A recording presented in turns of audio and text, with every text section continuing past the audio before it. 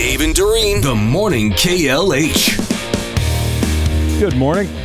Thank you for listening. Dave and Doreen along with Marcus. This is the Morning KLH.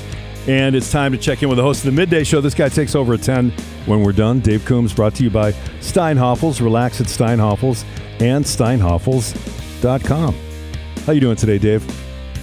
I'm doing great. You guys? Good. We're good, man. We're doing good. We were talking earlier this morning. I believe... No, I actually think she said it. Doreen thinks the fix is in and the Chiefs are going to win the Super Bowl. I did. I think the 49ers are going to win the Super Bowl myself. But the Chiefs may already have some good mojo when they step into Allegiant Stadium for the Super Bowl on Sunday, thanks to a loyal construction worker, a guy who worked on the construction of Allegiant Stadium. When the Vegas venue was being built in 2017, Gerard DaCosta, who's a construction worker and a diehard Chiefs fan, buried a Kansas City Chiefs flag under the field. This story is from the Las Vegas Review-Journal newspaper. By burying the flag, DaCosta was trolling the Vegas Raiders. Now the prank is perceived as good luck because the Chiefs are playing there for the big game on Sunday. Okay. I'm not sure I believe in any of that. I don't think so. Yeah. And you saw what the Sphere is doing, right? The Sphere, they're going to broadcast the game on the outside of the Sphere, and they're going to do this thing where they're turning the building essentially into a gigantic selfie spot because you can pose in front of all 57 Super Bowl rings.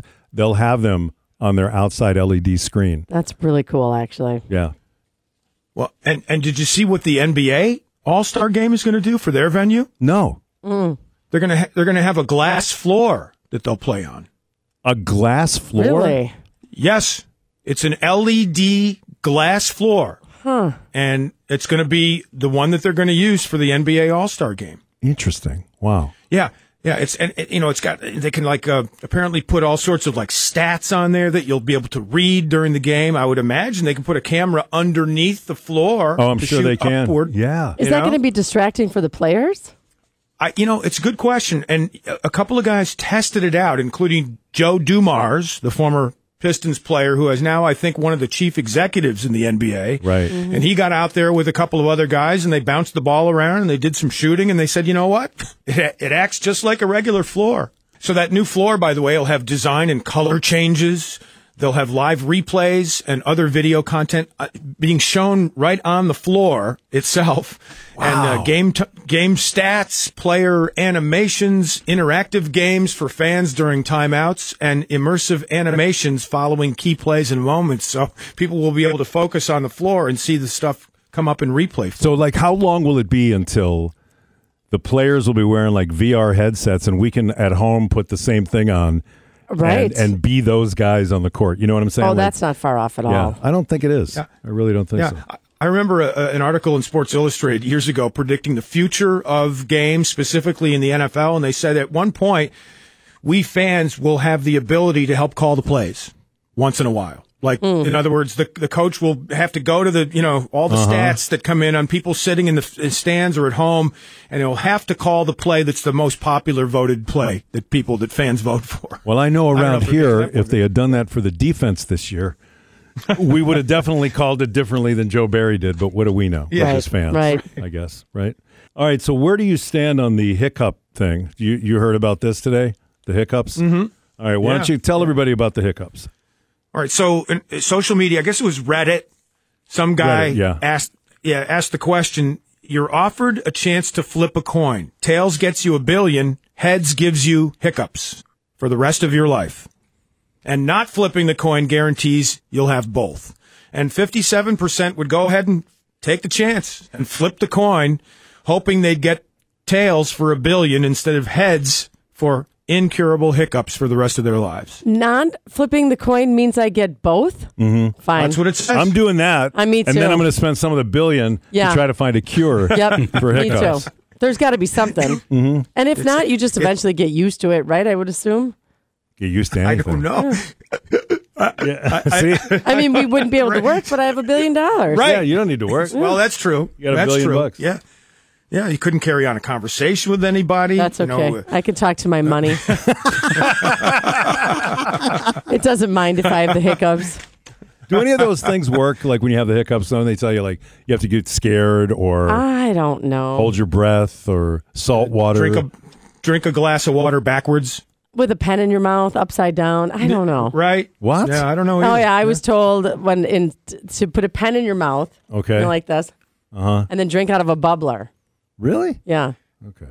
I don't know. I just think you're in that case you're concentrating on how stupid you look. That I'm sure. It completely slips your mind that you continue to hiccup. Yeah, right. But I think you let in less air as you're swallowing or something. Who knows? I'm sure there's studies out there, but yeah, I would take them both. Me too. The hiccups and the billion. I want the billion.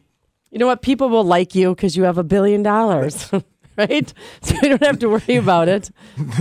They'll put up with your hiccups, huh? Yes. They will. Only for a limited time, though. Just that I'm sure there's some breaking point where it's just like, well, geez, will you do something about those? And she never gives me any of her money. That's true. All she does is hiccup all the time. Yeah.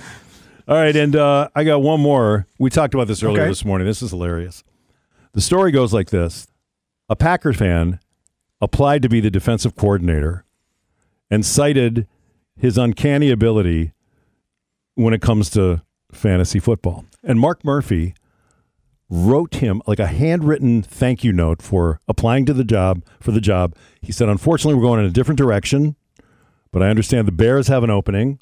He cited the fact that he was impressed with his fantasy football skills and said thanks, but no thanks. And now today, this story comes out. You see, Mark Murphy, the CEO of the Packers, writes a monthly column on the team's website. And in the latest item, Mark Murphy turns the table on a fan who's counting the hours until Murphy is gone. Listen to this. Justin from Tucson writes, I am emailing today to express my disappointment and dissatisfaction with the franchise and its direction during your tenure as CEO. I believe it is long overdue for you to retire and give control of the organization to someone else who's more properly prepared to take the team into the future. Your leadership has been inept. You do not deserve to lead such a storied franchise. Mark Murphy writes, thank you for sharing your opinion, Justin. I also appreciate the 11 other emails you recently sent with similar suggestions. I get your point. You will be pleased to know that I am required to retire in July of 2025 under our bylaws. So I only have one more football season, and then you get your wish. Mark Murphy, CEO of the Packers. And that's something we haven't really talked a lot about. Yeah, he's forced to retire next year at the age of 70, and they'll have to have a new CEO step in. And you wonder if the new CEO is going to do anything with Gutekunst or LaFleur or, the direction of the team. It would be interesting. Right. We'll find out soon enough. It's cool. And by the way, if there's anybody out there who thinks they can do a better job of the midday show than me, write me, Coombs at WKLH.com. Bring it on. Bring it on. I'm ready for you. Let's go. I got a feeling you're going to get a few. I think so, too. Just the way the world is. Just the way the world is, Dave. I'll write him back. All right, man. Thank you for the time. All right, thanks, guys. Dave Coombs.